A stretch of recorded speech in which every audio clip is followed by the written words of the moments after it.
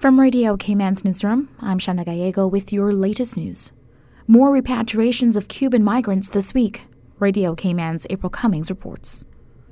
12 men and 3 women left Grand Cayman for Cuba on a Cayman Airways flight Tuesday morning. Cayman's Customs and Border Control Service repatriated the migrants. They left at 8:30 in the morning, arriving in Cuba at 9:23.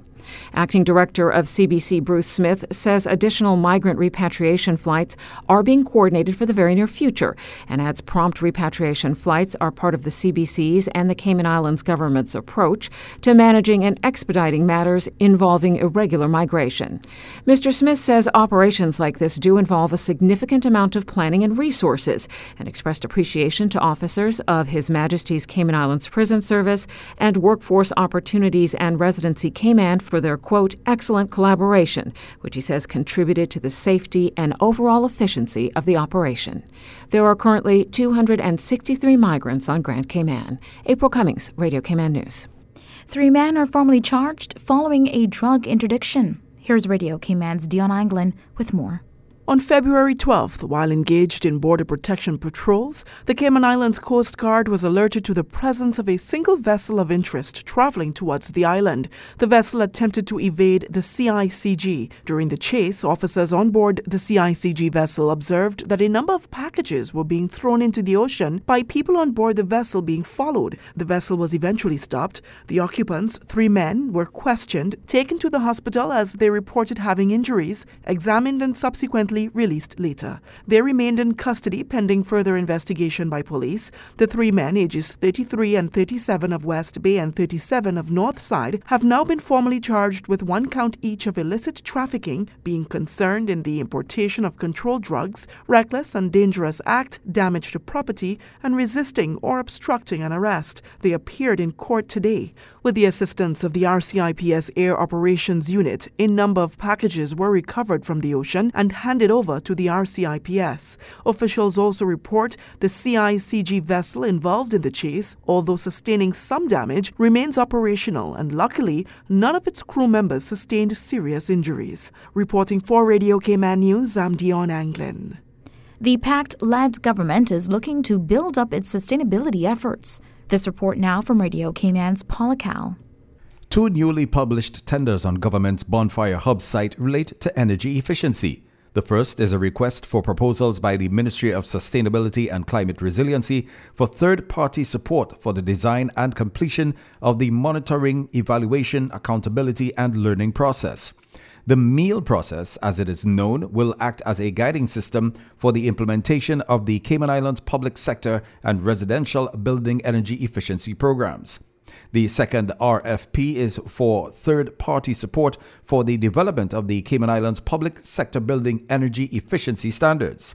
The tender says the developed energy code will be applied to construction of new public sector buildings and the retrofit of existing public sector buildings on all 3 islands. Both projects are funded by the European Union RESEMBID program, which is designed to strengthen sustainable human development across 12 countries and territories in the Caribbean. The deadline to apply for both projects is March 8th. For Radio Cayman News, I'm Paul Akal. There were only 4 appearances scheduled for today's meeting of the Central Planning Authority. Details now from Radio Cayman's Carsley Fuller. The first application dealt with an after-the-fact septic tank and porch enclosure at a location on Willie Farrington Drive. Discussion was set to relate to a land dispute and setbacks, as well as concerns raised by an objector. At 11 a.m., Genesis Trust was scheduled to speak to its application for an animal shelter, caretakers unit, a generator, and 2 signs on Captain Reginald Parsons Road in West Bay. This matter was previously scheduled to be heard on January 18th. The CPA wanted to speak to the applicant regarding the project's suitability, parking requirements, as well as several objector concerns. Island Taste was on the agenda next, pitching an application for 9 townhomes on Arlene Avenue in Savannah, which was facing objections. Discussion was to focus on suitability, lot size, the number of units, as well as objector concerns. Finally, Casey Corp was scheduled to speak to its application for a duplex, 2 swimming pools, 2 cabanas, and a fence on Northwest Point Road in West Bay. No objectors there, but the CPA wanted to discuss the progress the applicant had made in providing a revised site plan, as well as high watermark setbacks. Reporting for Radio Cayman News, I'm Carsley Fuller. You can find the full agenda online at planning.gov.ky. In other local news, Off-Reg Leadership visits Cayman Brac. Radio Cayman's Felicia Rankin-Solins has more. As OFREG continues to focus on promoting consumer protection and ensuring good utility regulation across the entire country, Acting Chairman Mr. Frank Balderramos, Interim CEO Peter Goff, and key staff members visited Cayman Brac last week to meet with regulated entities and tour their facilities. The visit provided the OFREG team with an opportunity to view the current infrastructure and installations in place as used to provide service to consumers and to meet staff charged with managing and operating the various facilities. The discussions allowed the team to learn firsthand what issues operators are experiencing in delivering service, what their future plans for development are, and how OFREG can assist in better regulating the various sectors for the benefit of consumers. The team also met with District Commissioner Mr. Mark Tippett to discuss how OFREG is working to promote sustainable utilities development and consumer protection in the Sister Islands and to get an idea of what issues residents are most concerned with in respect to utility service. A highlight of the discussions surrounded the newly formed Consumer Council and the value of having a representative from the Sister Islands appointed to the committee. I'm Felicia Rankin-Solins. Whilst there, the team visited Island Energy Limited, formerly Cayman Brac Power and Light, Digicel, Flow, Logic, and Home Gas Limited. More than 100 students take part in this year's John Gray High School Career Fair, meeting with reps from government and the private sector across a wide range of professions. It's a fantastic, world-class event. We use this magnificent space of the gym to welcome employers and people that offer training across Ireland and some real top-end suppliers of services to young people to our careers fair. It's an amazing experience for our students. Principal John Clark tells CIGTV employers said they were impressed by the students. The event is designed to help Year 11 students learn more information about the many job opportunities and training programs available to them upon graduation.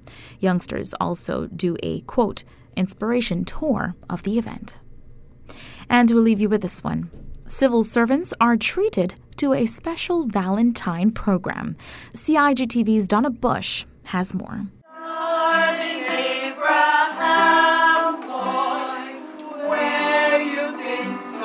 For 1 hour on Tuesday morning, civil servants and visitors to the Government Administration Building were entertained by the Cayman Islands Folk Singers and the Red Bay Primary School Choir. On the Day of Love, held in the Caymanian Art Exhibition area on the first floor of the building. Now, the event organized by the Ministry of Culture and Heritage to share some of the wonderful traditional love songs and some new ones was also live streamed on the MYSCH_Cayman Instagram page. So we invite you to go and check that out later.